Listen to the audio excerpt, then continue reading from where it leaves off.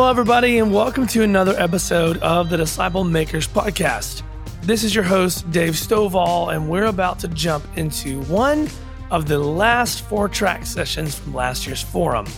It features Curtis Sargent from Zume Training. Zume Training is an online and in-life learning experience designed for small groups who follow Jesus to learn how to obey his Great Commission and make disciples who multiply. They've got courses, guidebooks, and online groups, so make sure to check out zume.training after you finish this episode. All right, everybody, let's jump into the episode and hear from Curtis Sargent. Enjoy.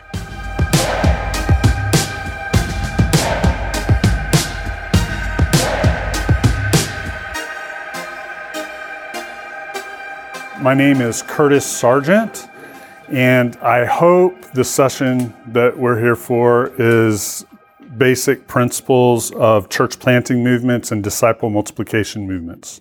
Does that sound right? All right. Then I'm in the right place and you're in the right place. So let me pray for us as we get started. Lord, we thank you for the opportunity to be here with others who are passionate about the things that you're passionate for. And Lord, I ask that you would speak to us, either reminding us of things that we already know or giving us some new insights so that we can together disciple the nations more effectively for your glory. Amen. All right. So multiplication is not our idea, it's God's idea. Right?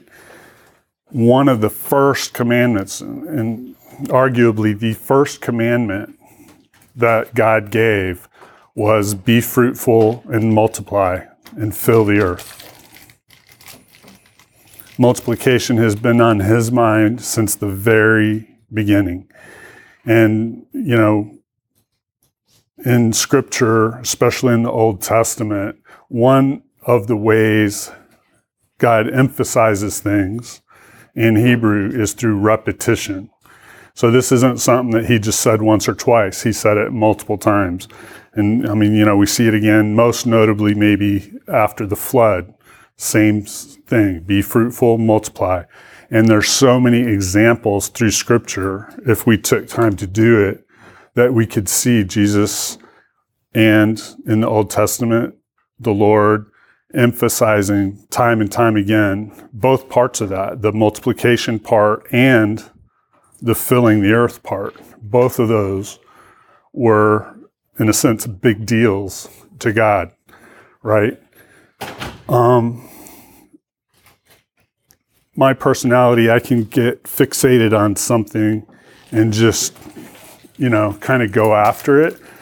But I think when we're talking about multiplication, especially in the kingdom, that there's some value to pausing a minute and first considering what is it that we're multiplying, right? When we talk about multiplying disciples, to bring it all the way back down to the personal level, am I a disciple worth multiplying? You know? That's a relevant question. And I think one reason that we don't see more multiplication of disciples is God's mercy, right?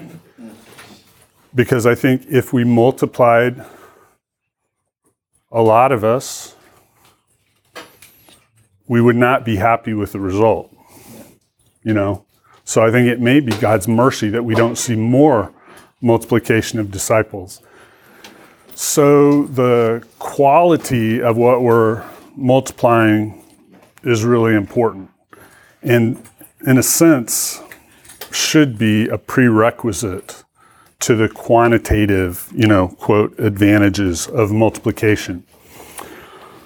So what I want to do during this hour is talk to you about some of the specific sort of categories that we want to equip every disciple in so that we get the result, that we want in the type of disciples that we're wanting to multiply. So the first thing that I think I'd like to talk about was mentioned a couple of times from the main stage during the first session. There were references to, I guess, what historically has been called obedience-based discipleship, maybe, right? So a lot of us historically, though we might not admit this, but our behavior reflects that we have largely viewed maybe maturity or discipleship with knowledge-based. And they made some references to that from the platform already today. So knowledge being a component, right, of being a disciple or, being a mature follower of Christ. And I think everybody in this room is fully aware that that is not adequate in and of itself, right? I mean, right belief without application, without sharing that with others, is absolutely useless, right? Satan knows more scripture than anybody in this room. The demons believe and tremble, right? Right belief, orthodoxy, if you will. Sure, it's good. We want it. We need it. But by itself, it's meaningless. I would suggest that we need to also be concerned with what you might call either obedience or application, right? So historically, the 25-cent word for this is orthopraxy, right? Right practice, right application. And that is absolutely important. But I'm convinced that there is a third one that we have paid even less attention to than the obedience. That we could call passing on or sharing. And there's plenty of biblical evidence that this is absolutely core to what God intends for each of us, right? All the way back to the Abrahamic covenant, right? Blessed to be a blessing. And over throughout Scripture, that's his purpose in choosing Israel. So he could bless them to be a blessing to the nations. There's all sorts of New Testament evidence for this. Freely you have received, freely give. The things you've heard from me in the presence of many witnesses, these entrust to faithful men who will be able to teach others also. From those to whom much has been given, much shall be required. The parable of the talents, and on and on and on. We could spend a long time discussing all the evidence for that. But really, in a sense, even with these, I think you could use those, progress in those, as a measure of maturity. But from a practical perspective in disciple making, I would suggest these are also critical in evaluating faithfulness. And I think faithfulness is more important to focus on because we can be faithful from the day we enter the kingdom. Maturity takes time. It is, to a degree, time dependent. Now, some people can grow much faster and so on, but the faithfulness from the moment we enter the kingdom, we can be faithful. All that means is the little bit that we know is matched by obedience, is matched by passing that on to others. And if we're faithful in doing that, God will invest more into us. He will reveal more of himself to us. He will reveal to us more truth from the Word. He will reveal to us, all of these things that we'll talk about. He will continue to invest in us if we're faithful with what he's given us so far. That's the whole idea behind the parable of the talents. Another way that I like to think of this, and here's where you get treated to my magnificent artwork, is I like to compare it to a three-legged stool, right? If you have a three-legged stool, you need these three legs to be of approximately equal length, or it's absolutely useless. If, one of them is non-existent or one of them is, significantly shorter than the others, it's useless. And the same is true of our discipleship. If we're not balancing these aspects, we're not what God is desiring for us to be in terms of our followership of him. Another way to think of it is spiritual breathing, right? So breathing in would be related to the knowledge component. Breathing out would be comparable to the living out of that knowledge and the passing on of that knowledge to others. Same thing as with the three-legged stool. It's really tough to maintain good health if you only do one of those two things. Because if you breathe in and you're not breathing out, there's a limit to how much you can breathe in. If you hold your breath, you can do that for a while. Mercifully, God designed us so that if we are so disciplined that we can hold our breath till we pass out, he makes us start to breathe, right? Our autonomic nervous system kicks in and we're forced to breathe.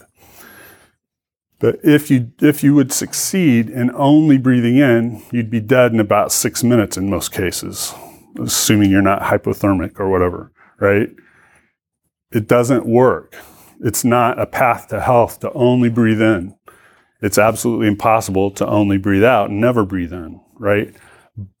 Both of those have to be in place for us to be healthy. So any thoughts on this before we sort of go on? Or questions or comments? I think for me, this whole concept of multiplication is one that's been really special for me. And in seeing it, the emphasis on the importance of the quality of, it's what do we want to multiply? What we need to be what we want to multiply for Christ. Good. That's right. Bring forth of your own kind. Yes. So that concept is there, and what if we bring forth is what we are. Yep. She noted back in Genesis, when he gave the command, he said, reproduce after your own kind. So we're getting more of whatever it is we're multiplying. So thank you for that. Yeah. The question was, how are the second and third legs different? The obedience and the passing on. So for example, let's just say we're talking even about the 10 Commandments, or we're talking about specific commands in the Sermon on the Mount or whatever. Do not steal. I can obey that by not stealing. But to pass that on, I need to equip others to know they are not to steal. So I am passing on that knowledge that I have, not only living it out, but also passing it on to the next spiritual generation. It's a great question. Something that I've heard commonly when trying to advocate for discipling others to members even in my own congregation is, we just live our lives as Christian examples, like the obedience, and people will want to know. But I find that no, they sometimes don't want to know, and we think that just living the example will cause people to flock to us and ask us questions.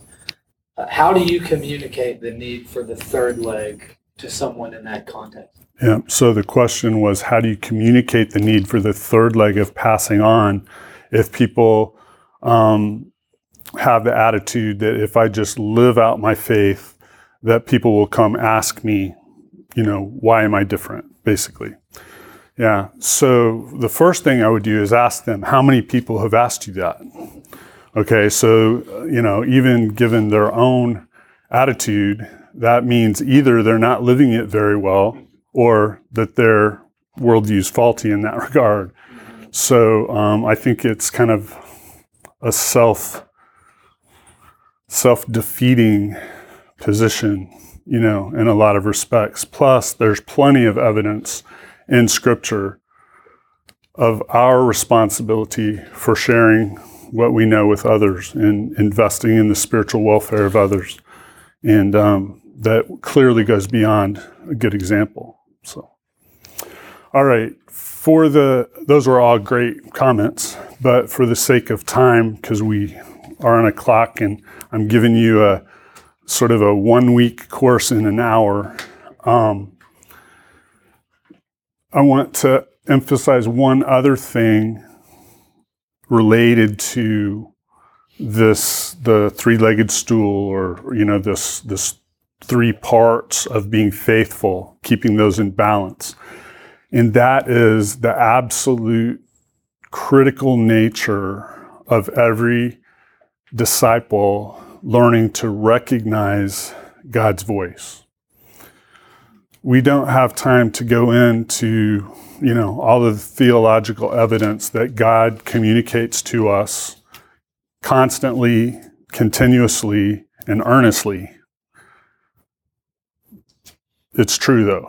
And so if you doubt that, maybe a good thing to start with would be maybe I read a book that just kind of talks about some of these basics called theonlyonebook.com. You can go there and get a free copy of the ebook. It gives you a code for a free copy.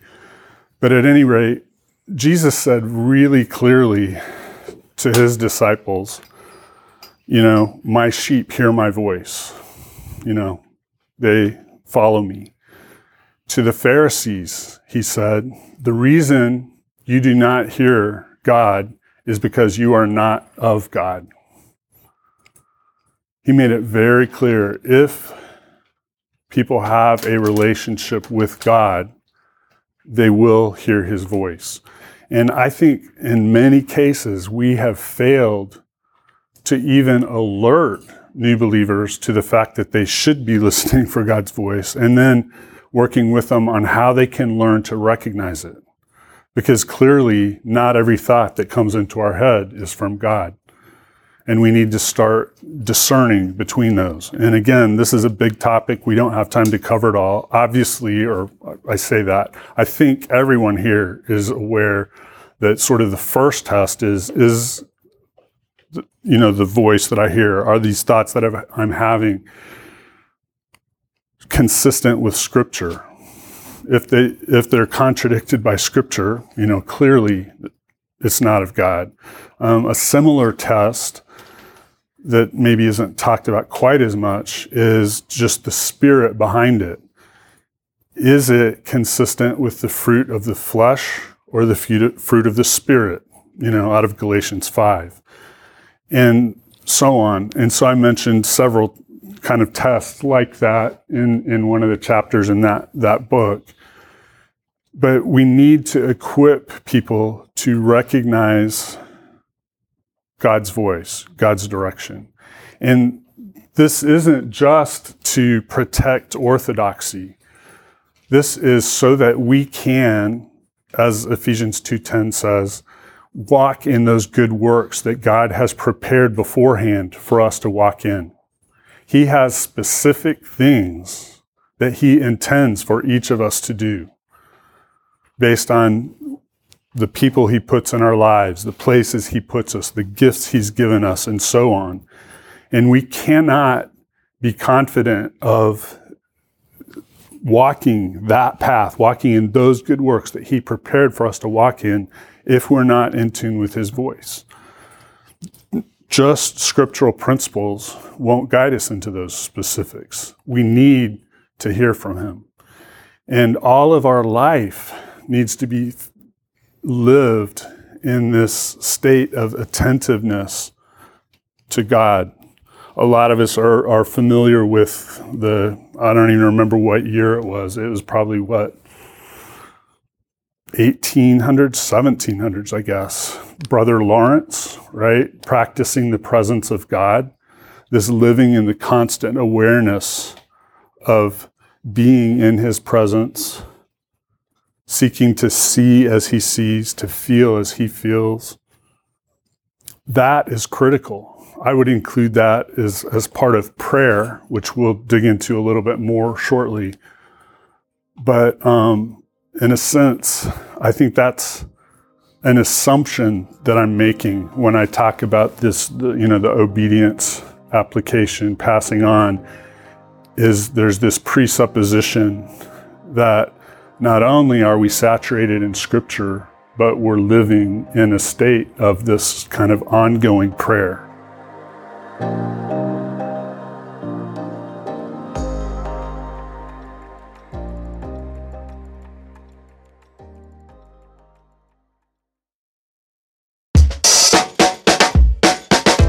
Hello, Disciple Makers Podcast listeners. I want to invite you to the 2022 National Disciple Making Forum here in Nashville, Tennessee on October 5th and 6th. Jesus had a strategy, a plan, and a roadmap for making disciples. In other words, he was highly intentional. He guided, coached, and developed his disciples into full-on disciple makers, and by living out the Great Commission, they changed the entire world. We're constantly gaining new insight about intentional discipleship as we look closely at Jesus. And if we're thoughtful and prayerful, we can apply many of those same practices today. So head on over to discipleship.org to buy your tickets for the 2022 National Disciple Making Forum. I look forward to seeing you there. But with those prerequisites out of the way, one of the big emphases I think we need to make in disciple making is what you might refer to as self-feeding.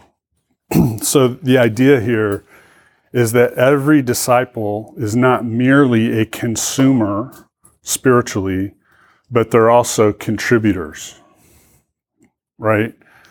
We're not just people who receive. There are no, in a sense, there are no spectator disciples. Every disciple is on the field playing, right? There's no spectators. And so these self-feeding attributes or abilities are related to that, where we need to not just be dependent on others for our growth. We need to have the ability to feed ourselves spiritually in several respects. What's that? Yeah.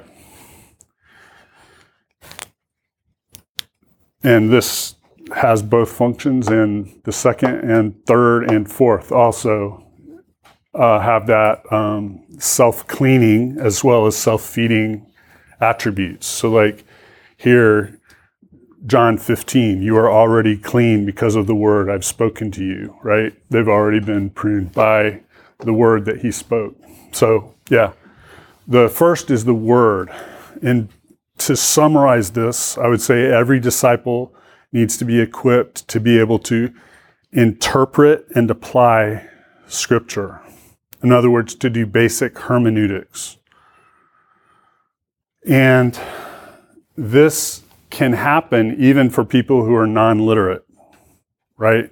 We can teach hermeneutical skills to people who cannot read. And today is so much easier working with non-literates because all over the world, there are literally thousands now of languages that have at least Scripture portions available as audio scriptures. So many countries, even non-smartphones, just function phones, can play MP3s. So even for completely non-literate people, it's possible for them to be saturated with Scripture. And then we teach them how to do basic interpretation and application from that. That's critical. And so, again, pointing back to that book, I talk about a couple of basic tools that are applicable to everyone to help them do that.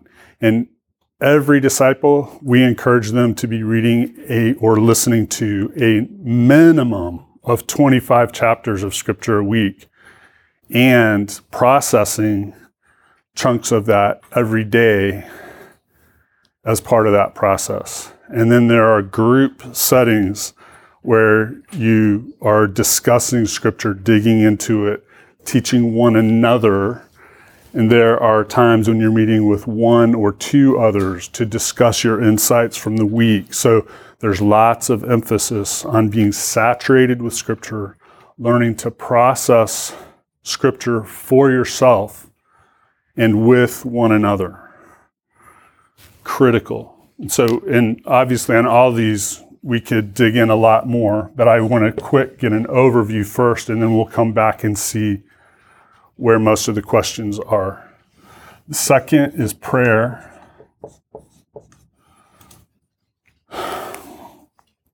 I don't even know where to start on the central place that prayer has, because prayer is not only us talking to God, it's also, as I mentioned, us listening to God. And so if we're living in this constant awareness of His presence, we can be having this constant conversation with Him. My favorite tool for helping people grow in this is prayer walking, because then for a limited period of time in a specific space, we're doing this intentionally, where we're trying to see things from His perspective, hear from Him about His desires for this place where we're walking, that we're praying for, and so on. And those same skills then can be expanded out with practice to, in a sense, prayer living, where you're living with an awareness of His presence. Here in North America, one of the tools I've found helpful for the prayer portion is the Dick Eastman's old prayer wheel. For those of you who are familiar with, Every Home for Christ and all of that. So you pray for an hour and it guides you into 12 different aspects, actually 11 because one of them's repeated, but 12 different aspects of prayer for 5 minutes each for an hour. And that is just a tool that can help people who have maybe trouble focusing, to increase their capacity for prayer. And soon, praying for an hour or 2 hours or whatever, they say it's not enough, But a tool like that helps break it up and make it more palatable. So there's things like that. There's other prayer tools that we use to help equip every disciple to sort of have a complete understanding of prayer and to live in an attitude of prayer. And even in Jesus' ministry, we see Him use prayer in multiple ways. One that we don't often think of, but is very relevant, is using prayer as a teaching tool, right? When Jesus is at Lazarus' tomb, He prays, "Father, I thank you that you hear me. I know that you always hear me, but I say this for the benefit of those who are here listening, that they may know that you sent me." So praying to instruct the people as to the character and nature of God and of Jesus' relationship with Him and what that was like, and very overt teaching through prayer. But there's many uses of prayer, but equipping every disciple in that cluster of abilities and practices. The third one would be body life. Discipleship is not an individual sport. It's a team sport. When we enter the kingdom, we don't just gain the Lord as our Father and Jesus as our brother. We are adopted into an entire family of brothers and sisters. And that is a key aspect to how God designed His body, His family. there are so many aspects to this. Some very simple practices. One is, if these new disciples are going to be reading 25 to 30 chapters of scripture a week at a minimum, and say we alert them to the one another construction, right? So all the passages that say we're to do this with one another, or for one another, or to one another, then every time they see that one another phrase, it jumps out at them. And they're sensitized, in a sense, to be aware of all of the mutuality that God intended within the Bible. One of the first passages that I want to take a new believer through, usually within the first week or so, is one of the spiritual gifts passages, just so they understand that God designed us to need one another, that what I'm gifted in, they may not be gifted in, and vice versa.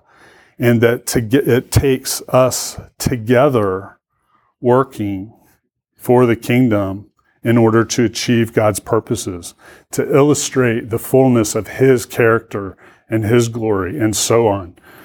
So there are just some simple practices like this, plus the fact that many of the skills that we teach will be group, in their spiritual family with one or two others. Sure, there are things that we teach them that are individual skills, but so many of them are group. So that's critical. The fourth one is, I guess I should say, response to persecution and suffering. Now, a lot of people say, how could you possibly put that on the same level with scripture and prayer and body life? That's ridiculous. I challenge you to do something. Try to find, especially focusing on the New Testament, try to find in the New Testament how many passages you can find that talk about how God grows us through the Word, how many you can find about how He grows us through prayer, how many you can find about how He grows us through body life, and how many you can find about how He grows us through persecution and suffering. You may find there's more here.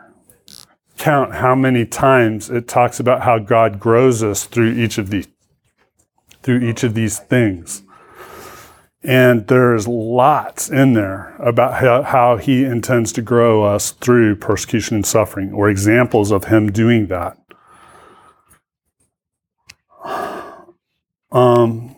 If you're interested or you don't believe me, the fourth breakout, I'm focusing entirely on this, and we're not going to have, I could go 10 times as long easily, 20 times as long easily, because I run little workshops where we just touch on it, and it takes 2 entire days.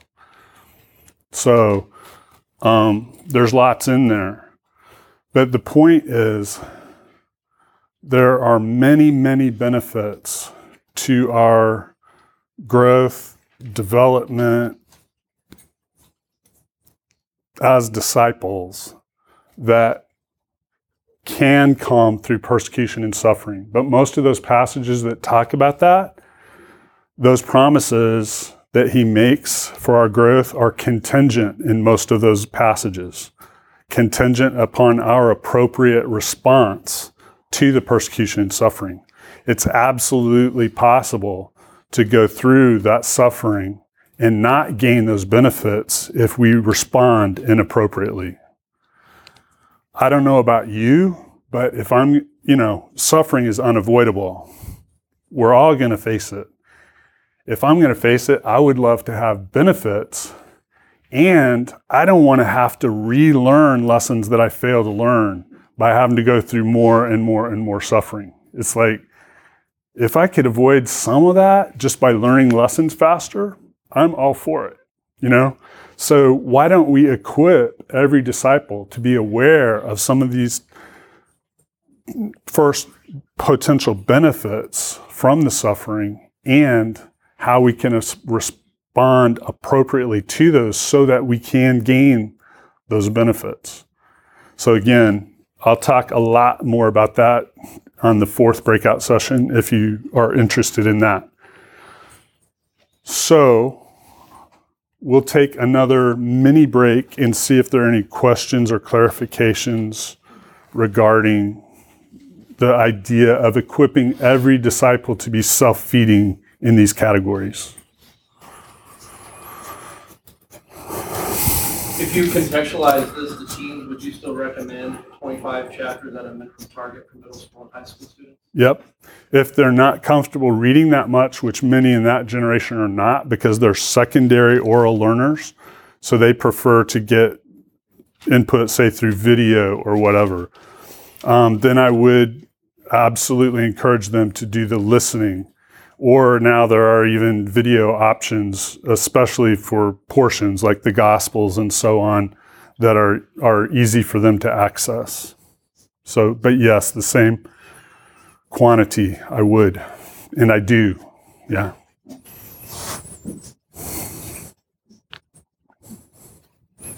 One more question. So these skills right here, these are in the obedience column, right? Learn, obey, share. Yeah, all of these are just sort of categories in which we want to equip them, and ultimately not that they're practicing those skills, so that's like obeying them, and they're teaching them to others, which is passing them on, right? And this would be like your Mount Rushmore of technical skills? So the question was, is this a sort of a Mount Rushmore of technical skills? And in terms of the basics for being a disciple and making disciples, I said, yes, that would sort of be the categories that I would heavily emphasize. So back to the 25 chapters. Does it matter where the chapters come from? Do they need to be sequential in some places? Yeah, that's a great question. The question was the 25 chapters, where do they need to come from? Do they need to be sequential? Within reason, we tell them any section you want, but we suggest within a book. So like, for example, you might do the book of Ephesians 5 times in a week, or the book of Colossians 7 times in a week. So it could be repeating the same scripture. Yeah, but a lot of movements do have recommended reading patterns, but it's not, not mandatory. So, yeah. Can you describe one more time what you mean by self-feeding? Because you see these things like Body Life. How are you a self-feeder in Body Life? Right. So the question was, describe again what I mean by self-feeding.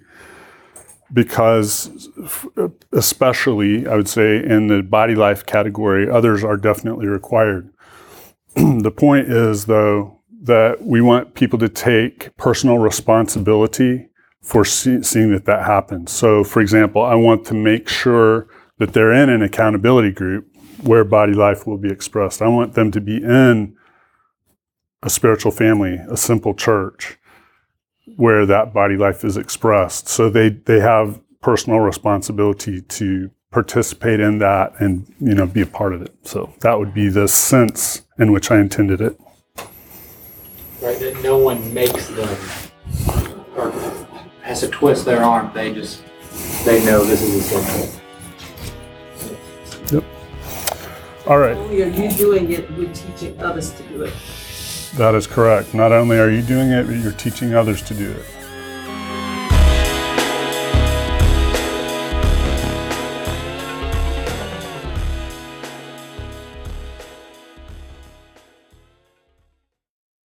Hey, I want to interrupt this episode real quick because I want to give a shout out to 4 of our key partners who will be leading track sessions at the National Disciple Making Forum coming up in Nashville, October 5th and 6th. Check out Awana for information on family discipleship at awana.org. Take a look at Mercy Multiplied for discipling men and women who are hurting and struggling. Their website is mercymultiplied.com. Do you find yourself wanting to help in transitioning your church to a disciple-making focus? then go to navigatorschurchministries.com for more resources. And lastly, should you need help with sustainable discipleship models, head on over to sustainablediscipleship.com. I encourage you to join one of the track sessions that these organizations will lead at our forum. We want to thank Awana, Mercy Multiplied, Navigators Church Ministries, and Sustainable Discipleship for their support. All right, let's get back to the episode. All right, so what else do we want to see every disciple equipped in? I talk about giving every disciple a pair of eyeglasses, right? That has two lenses. One lens relates to those with whom they have ongoing relationships. So this will be family, friends, maybe workmates, classmates, people they hang out with, those type of people. The other lens has to do with everybody else, but with an emphasis on what we call the least, the last, and the lost, right? So that first category is one in which people have natural concern. Even non-believers have a love for the people that they have close relationships with. They want what's best for those people. They want good things for them. But that's not necessarily so natural for everybody else and doesn't necessarily highlight the least, the last, and the lost, just with people's natural, wiring. That first lens is how the gospel travels fastest. The second lens is how the gospel travels farthest. Both are absolutely demonstrated to be God's intention for us, right? To steward those relationships that are ongoing and to, in a sense, minister, right? Take the kingdom to those outside with an emphasis on the least, the last, and the lost. So typically we'll start with the first lens. The moment I lead somebody to the Lord, the first thing I talk to them about is it is a blessing to be in God's family.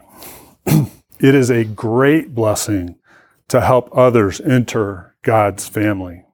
It is a greater blessing to start a new spiritual family. And it is the greatest blessing to help others start new spiritual families. I want to help you do all of that. So let's start by making a list of 100 people you know. So I literally, if they're literate, if they can write, because I have another way I do it if they don't, but it accomplishes the exact same thing. List friends, family, neighbors, coworkers, classmates, all that, till we get 100 people. And I say, okay, pick 5 you want to tell right away about the decision you've just made. All right. And then I'll equip them how to, in a sense, give their testimony, which for a new believer is simply why I chose to follow Jesus, basically, right?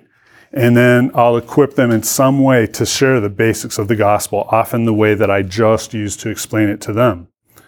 And then we'll practice. So 5 times. If the first person on their list is their mother, I say, okay, pretend I'm your mother. Let's go. Tell me why you chose to follow Jesus and explain what it means to follow him. And we'll practice that 5 times. And then we'll make an appointment. And I'll say, great, I want to see you. And I try to make sure it's within 48 hours. I want to see you, 2 days from now at this coffee shop or whatever, and tell me how it went. And, we'll debrief it. And so they come back. Hopefully, if they don't, I know where to get them because I get their contact information. So, and then did they share? If they did and people believed, did they pass on that whole process to them?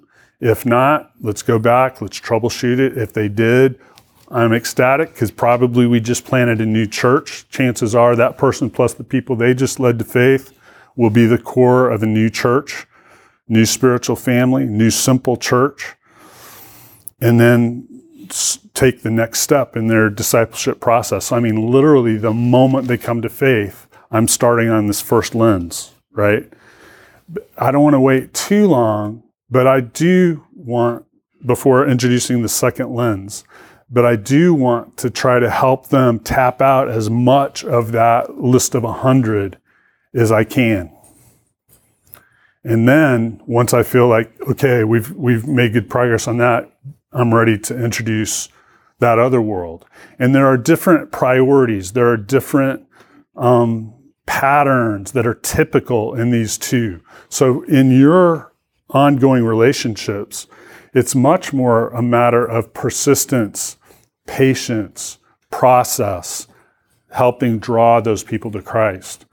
In the other world, more typically, it's going to be a matter of filtering, of finding those who are ready, who are open, maybe finding those who are particularly hurting right now, and that creates an openness, and so on. And so that's a different mindset, and there's some different skills, different tools that we would use in that context.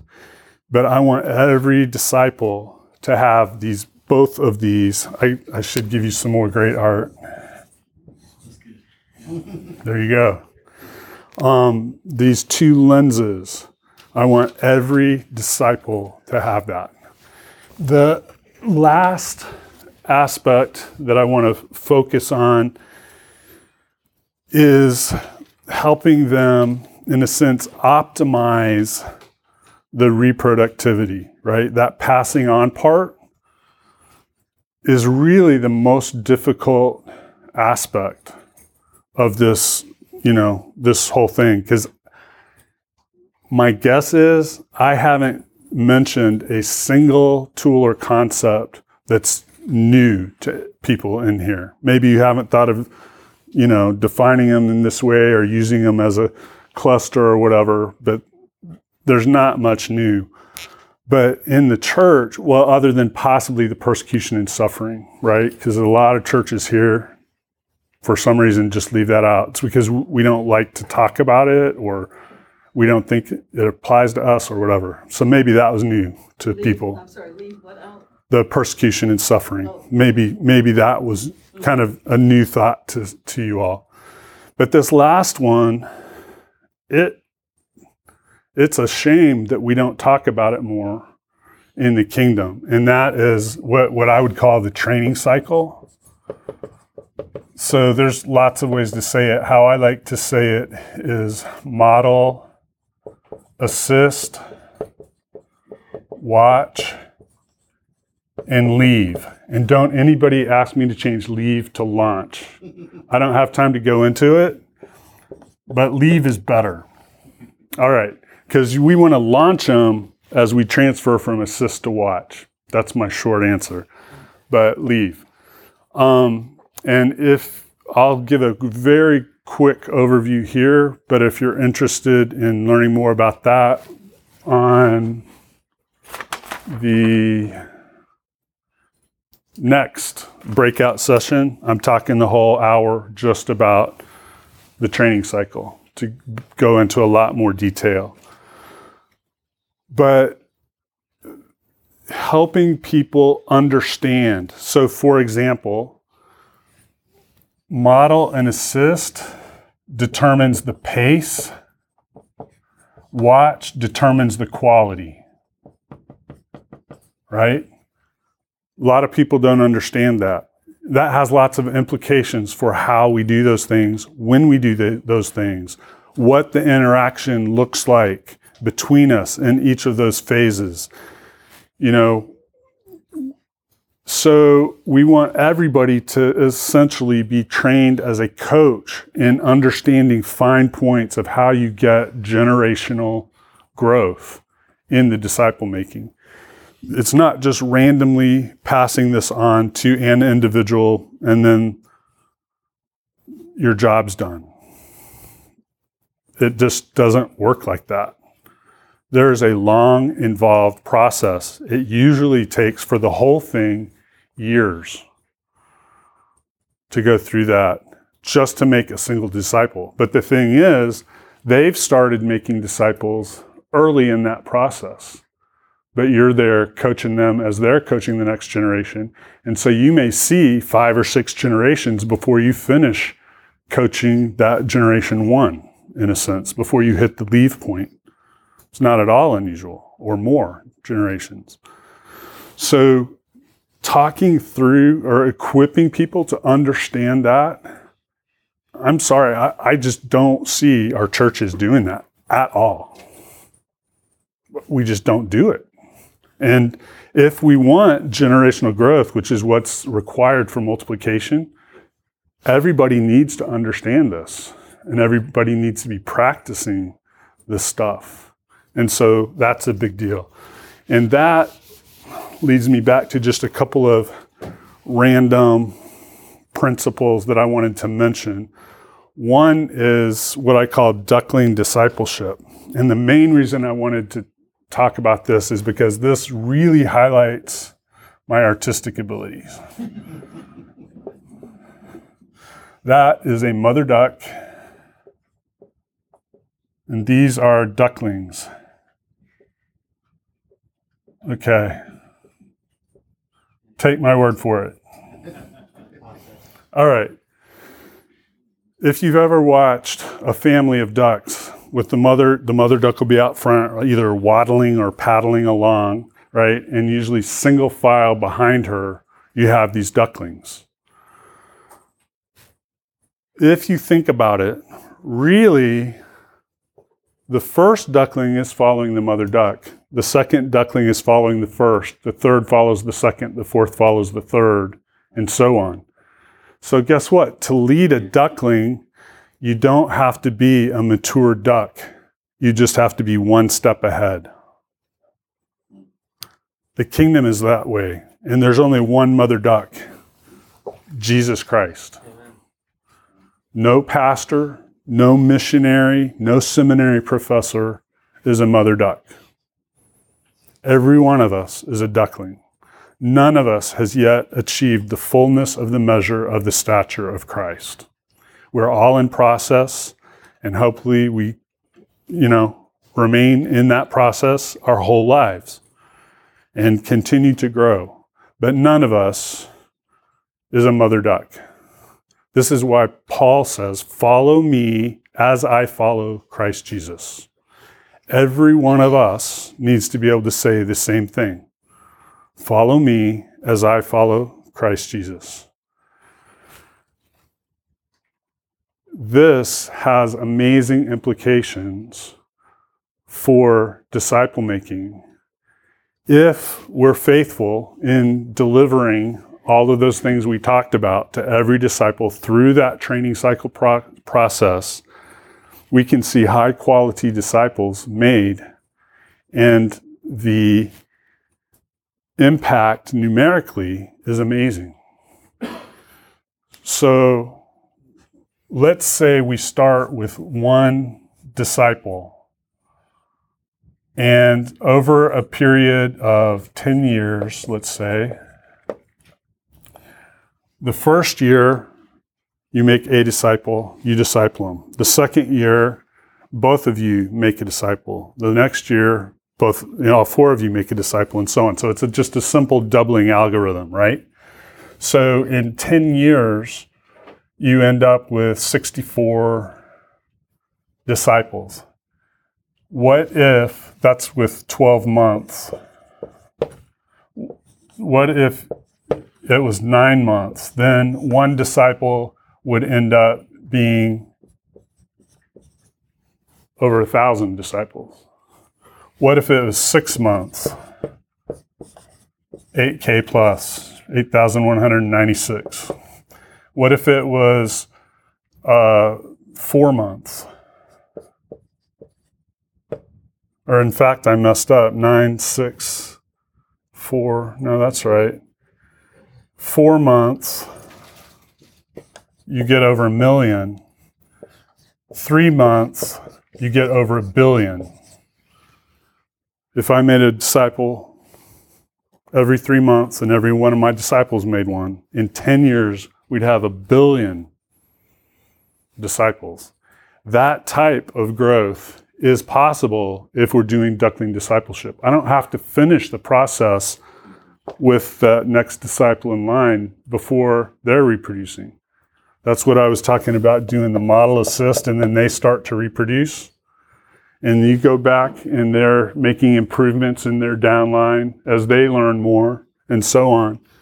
So it is entirely conceivable. And with not disciples being reproduced, but churches being reproduced, I've seen this at this level in pretty much every major worldview context.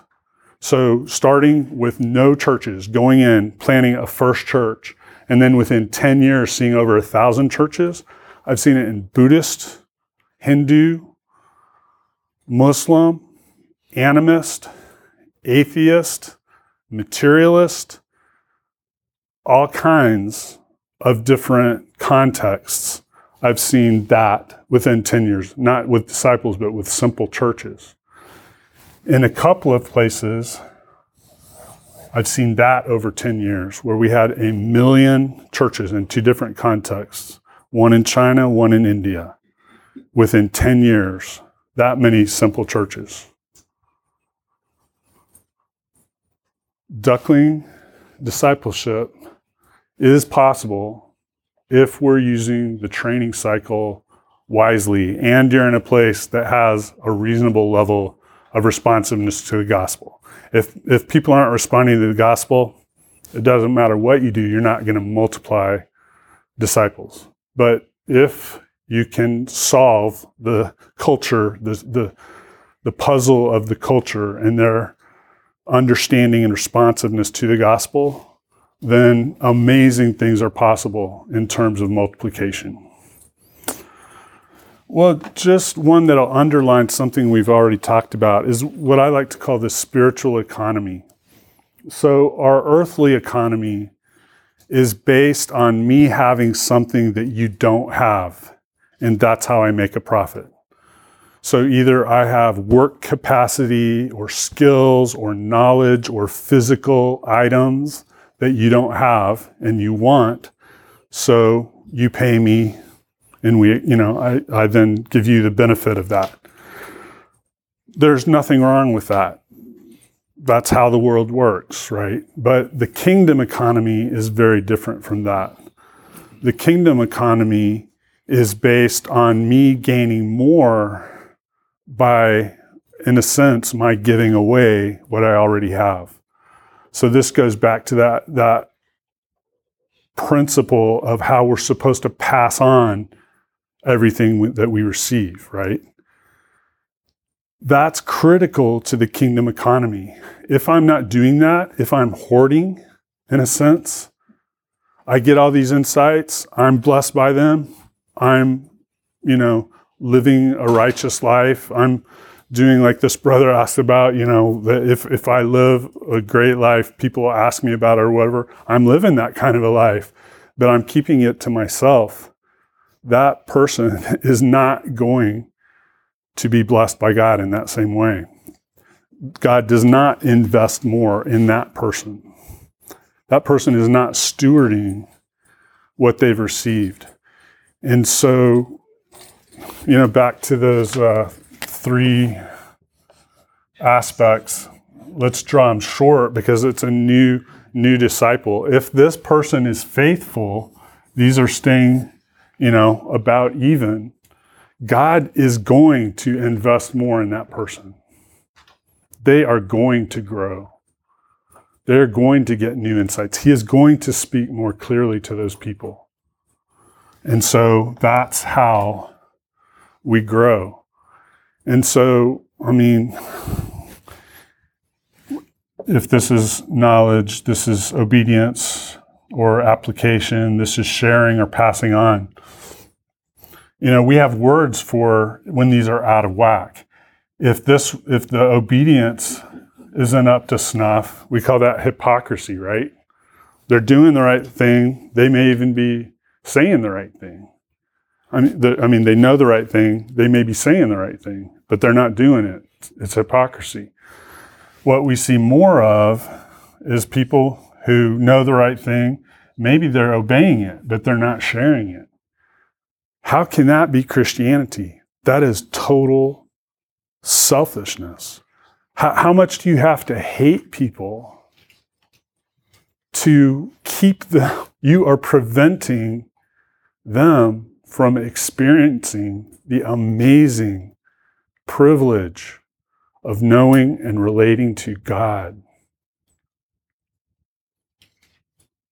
There's no way that can be called discipleship. There's no way that can be called true Christianity. And it's because of that kingdom economy that God just is looking for people that he can trust to steward what he gives us, you know? So we are now out of time officially. So let me mention things real quick here. My name, my email address if you need to contact me. This is where you can get the free ebook. 2414 is a coalition of practitioners of this type of stuff globally. About 80 million of us in 2414. If you want to connect with others doing this. Now, obviously, the U.S. was late getting started on this, but there are practitioners here in the U.S. They had a national meeting a couple of weeks ago. ZoomA.training is a place you can get introductory online training, and it's all free.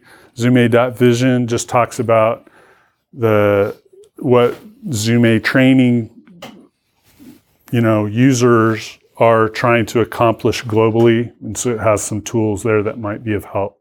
So those would be some resources where you could get more information, over time going forward. Let me pray for you, and we will call it a day.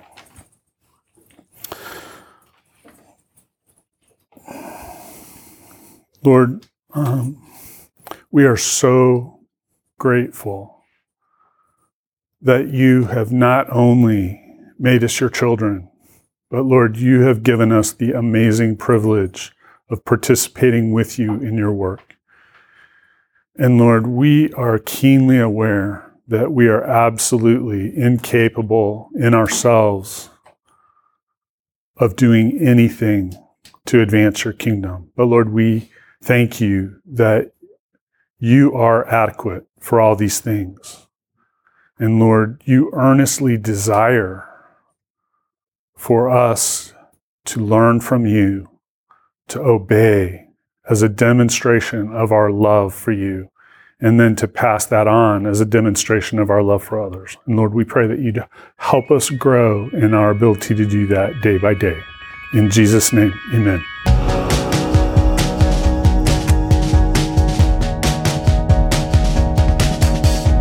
Awesome stuff from ZoomA Training. Up next, we've got another episode from Curtis with ZoomA. So click subscribe to this channel to be informed for when it releases. All right, everybody, thank you so much for listening, and I sincerely hope you have a great day. See ya.